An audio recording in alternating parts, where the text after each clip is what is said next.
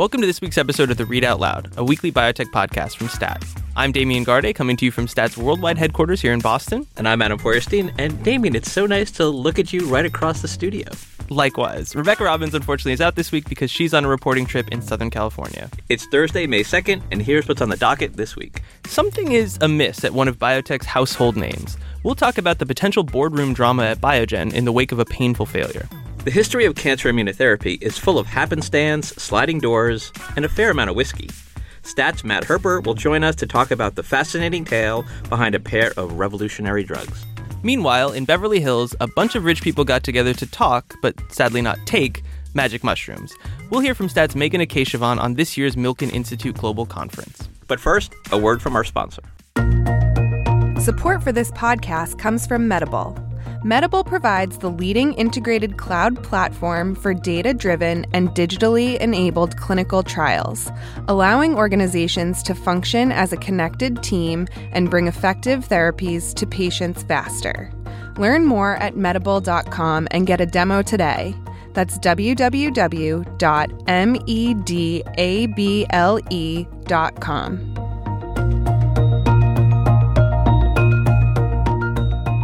So things are getting a little weird over at Biogen. Yeah, that's a good way of putting it, Damian. So after that apocalyptic failure in Alzheimer's back in March, a lot of the company's shareholders started asking pressing questions about the future of Biogen. And more than a few people raised the idea of shaking up the company's board.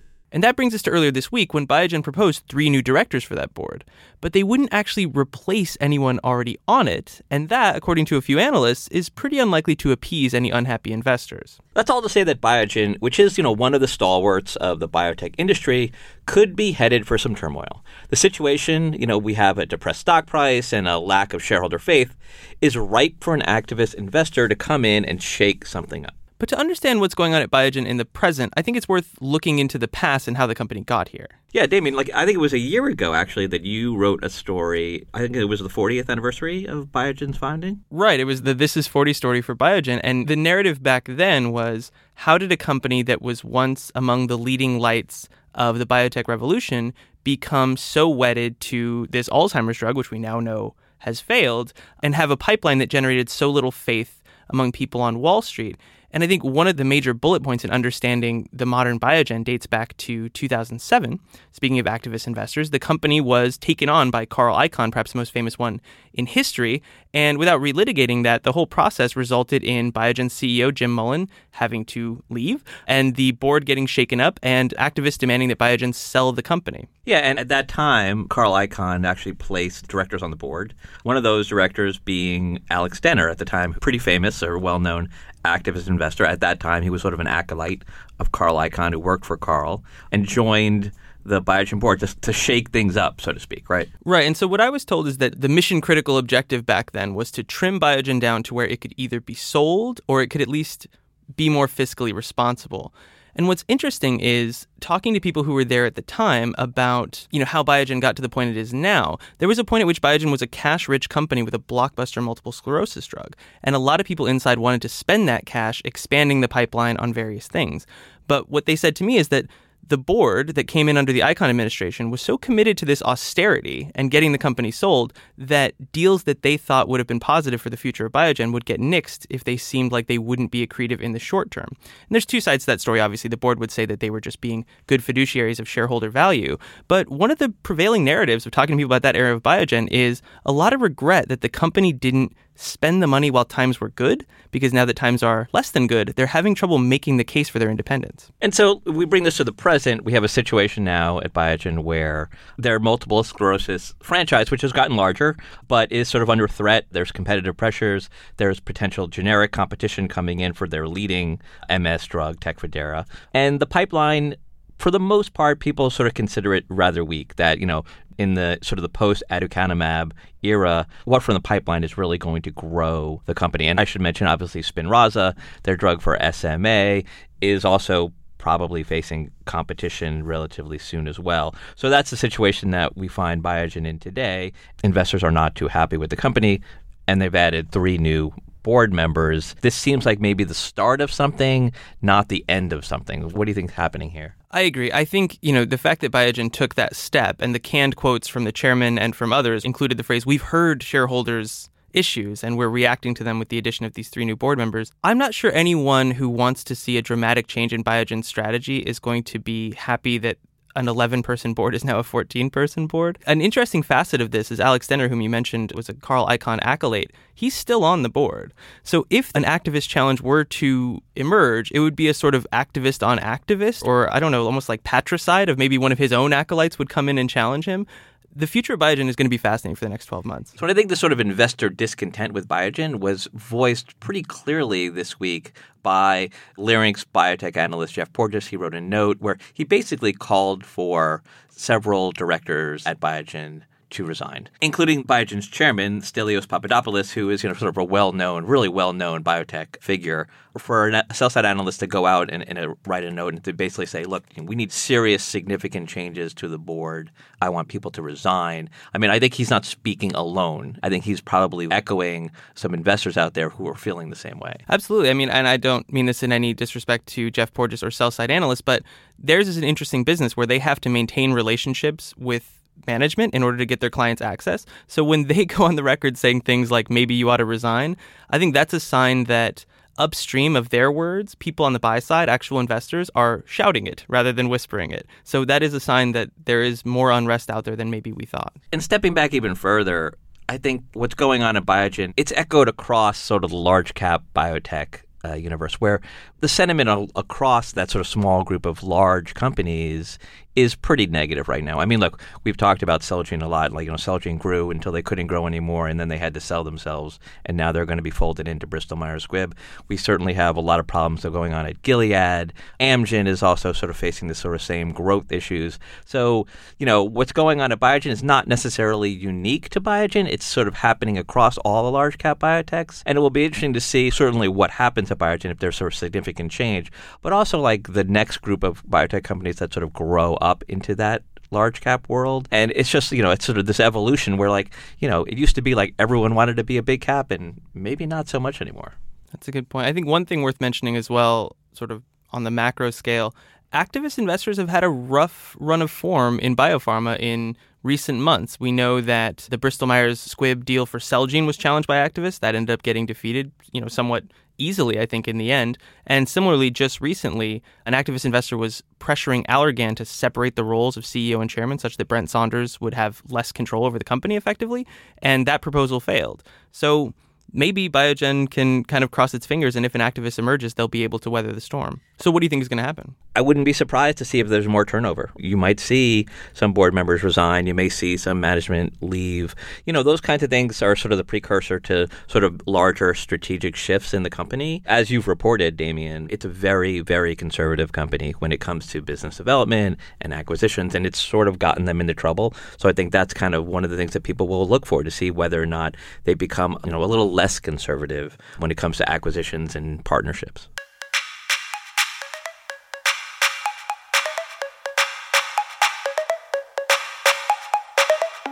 So ask any random person involved with biotech to identify the drug companies most responsible for the current era of cancer immunotherapy, and you'll probably hear some familiar names: Merck, Bristol Myers Squibb, or Roche and Genentech.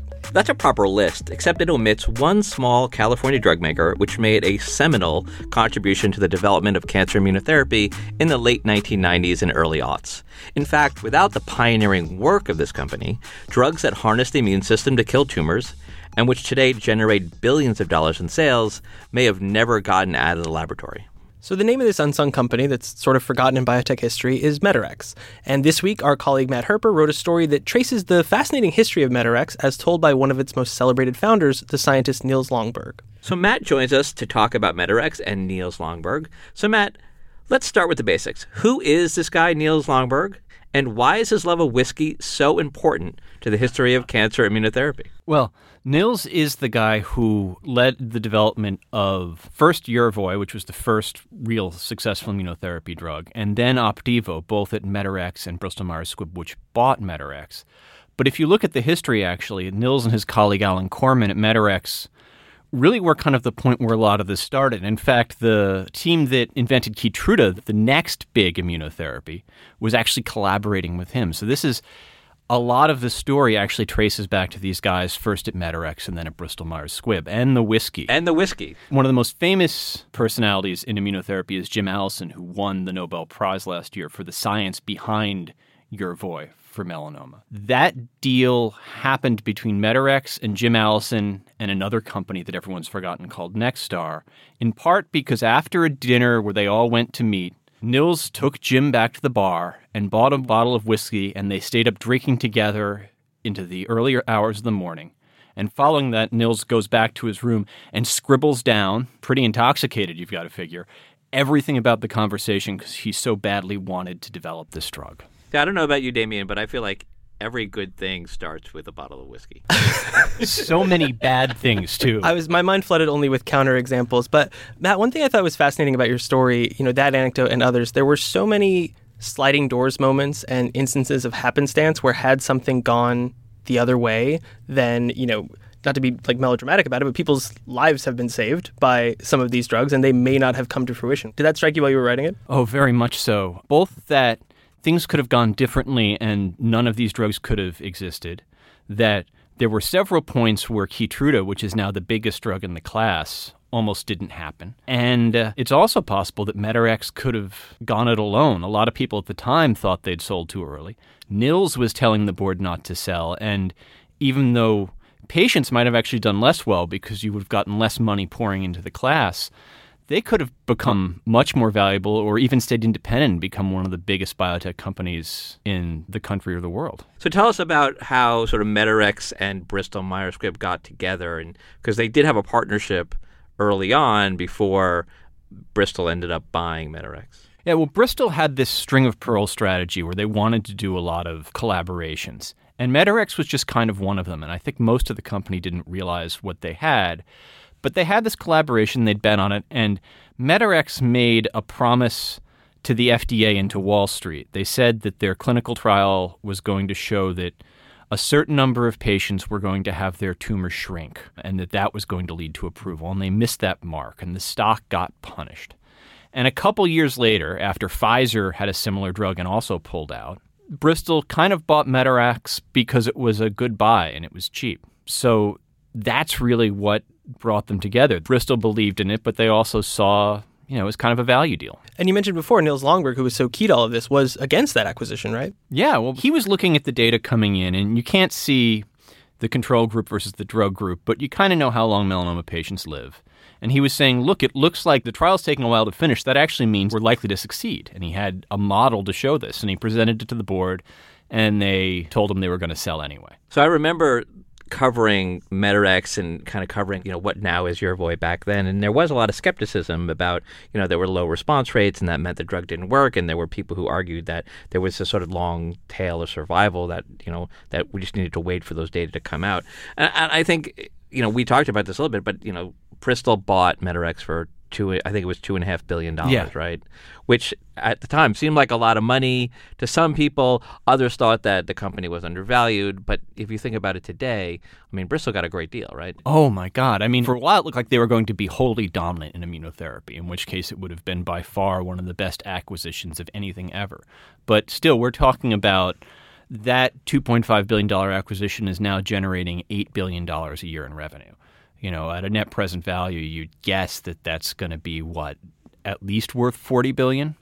And if they'd played their cards a little differently, it could well have been even bigger. One of the other interesting sliding doors moments, speaking of Opdivo's waning dominance, when Medarex had what would become Opdivo, they presented the results at a conference so other scientists could see it. And among those scientists were people who worked at Merck who had, somewhat unbeknownst to them, a very similar drug that they didn't see much promise in. And that is what gave rise to Keytruda, which is now, compared with Opdivo, the dominant force in that market. It's amazing, and it's also really amazing the job Merck did in clinical trials where they were able to race ahead of Opdivo and catch up and then kind of luck into being dominant in the market. Really an amazing development story, but they really didn't know what they had until the Bristol data were out there anyway. So one of the reasons why you talked to Niels Longberg recently was because he's going to retire from Bristol. He was at Medarex, and then when Bristol acquired Medarex, he joined Bristol. How does he feel about kind of his role in this whole field? Jim Allison won the Nobel Prize. How does he feel about his contribution? Well, in the industry, I think he is a known figure. If you talk to venture capitalists and mention him, they'll say, oh, yeah. He's a relatively humble guy, so he's not going to be the one to tell you, I feel like I should be getting more public credit. Also, it's kind of known in the industry, you work in the industry, you often don't get the public credit for these things. I mean, we can look at other examples like maybe the HPV vaccines, even the statins. No one really talks about the industry side inventors of a lot of products.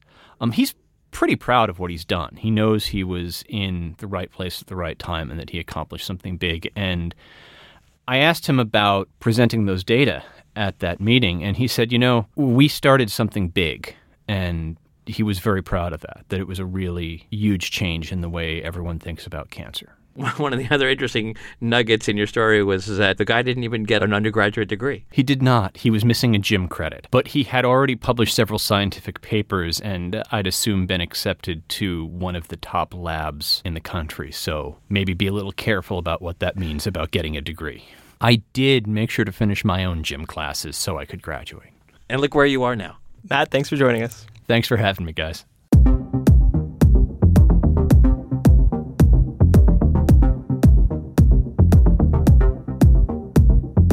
What do billionaires, Alex Rodriguez, and magic mushrooms have in common? They were all in Beverly Hills this week for the Milken Institute's Global Conference. And Stat's Meghana Keshavan was there too. She was walking the hallways of America's answer to Davos, and she's here to tell us about it. Meghana, thanks for coming on the podcast. Yeah, no, of course. It was quite a treat, I must say. First of all, set the scene for us. What is it like to trek out to Beverly Hills to mingle with the biggest wheels of global capitalism? It's a bit of a tight squeeze, honestly. It was at the Beverly Hilton, which is actually not well suited for a large number of people in their business attire. So everyone was kind of squished together and talking about very important global issues, from climate change to unicorn IPOs to dementia. So you heard a lot about the potential of magic mushrooms as a treatment for disease. Tell us more about that. There was a well-attended panel on psychedelic drugs at the conference this week. It was practically overflowing, this large room where 4 experts in psychedelic medicine told some pretty serious investors about why psychedelics might be a potential medicine for depression and other such disorders. But so what's the crux of that argument? Because I would imagine that the mushrooms that high school kids might be able to purchase off of one another are not necessarily patentable and FDA regulatable products. So how do you translate the science suggesting that they might work to treat diseases to the actual world of developing proper pharmaceuticals? So first off, I didn't know anyone in high school doing mushrooms, but that being said, there's just been anecdotal evidence for millennia that psychedelic drugs improve human function in some way or another. And, in the 60s and 70s, there was a lot of research that suddenly started taking place, but then it all sort of stopped. And now that research is reemerging, and there's some real validation saying that psychedelic drugs, much like ketamine, can improve conditions like depression or post-traumatic stress disorder.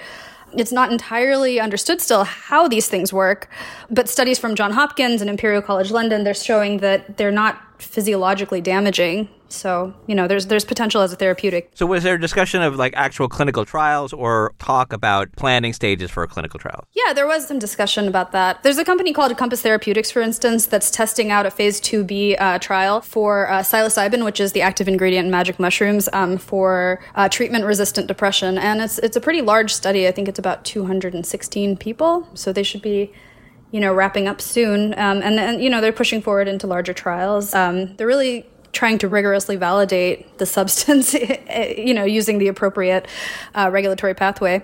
And actually, I think it was last year, Compass got an FDA breakthrough designation for psilocybin. So regulators are interested in pursuing this. And the fact that they've raised money, presumably from venture capitalists, suggests that people with money and hopefully with expertise think that this could actually be turned into a product rather than just being a derivative of a street drug. Yeah. Oh, absolutely. Yeah. And as I said, the conference room was completely packed with just very serious investors. There was not a single person who was messing with their phone or whatever. People were rapt and they were interested in how this might become like a translatable business. And I mean, if you look at the marijuana industry, I mean, it's blown up in the past 5 to 7 years. So this is sort of, in a way, a similar thing, except that they're going through the FDA instead of, trying to legalize it. So how much of this interest that you observed at this panel was kind of due to ketamine and, what's happened with J&J, the recent approval of the J&J depression drug that's, derived out of ketamine? Well, I do think that esketamine has really legitimized this whole,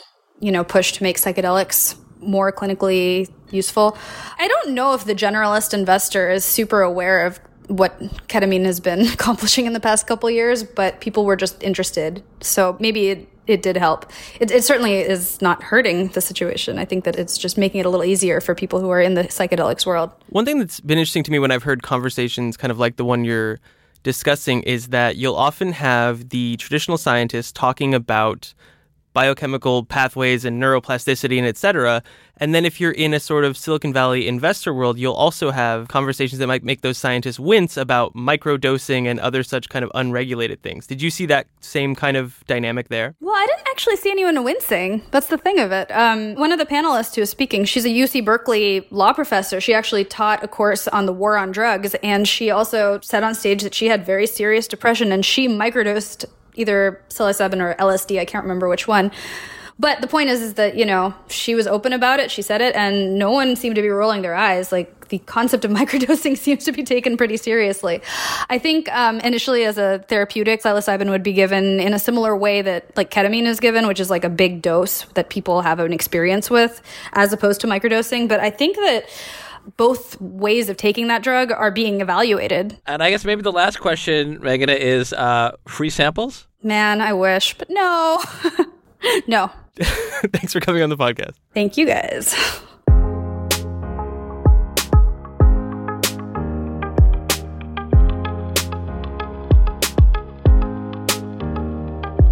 And that does it for another episode of the Read Out Loud. Thank you to Hyacinth Empanado, who produced this week's episode. Matthew Orr and Alyssa Ambrose are our senior producers, and Rick Burke is our executive producer. And a reminder that we'd love to hear from you. Tell us what you like about this week's episode, what you didn't like, which psychedelic drugs you recommend. You can do all of that by sending us an email to readoutloud@statnews.com. And if you like what we do, leave a review or rating on Apple Podcasts or whichever platform you use to get your podcasts. See you next week.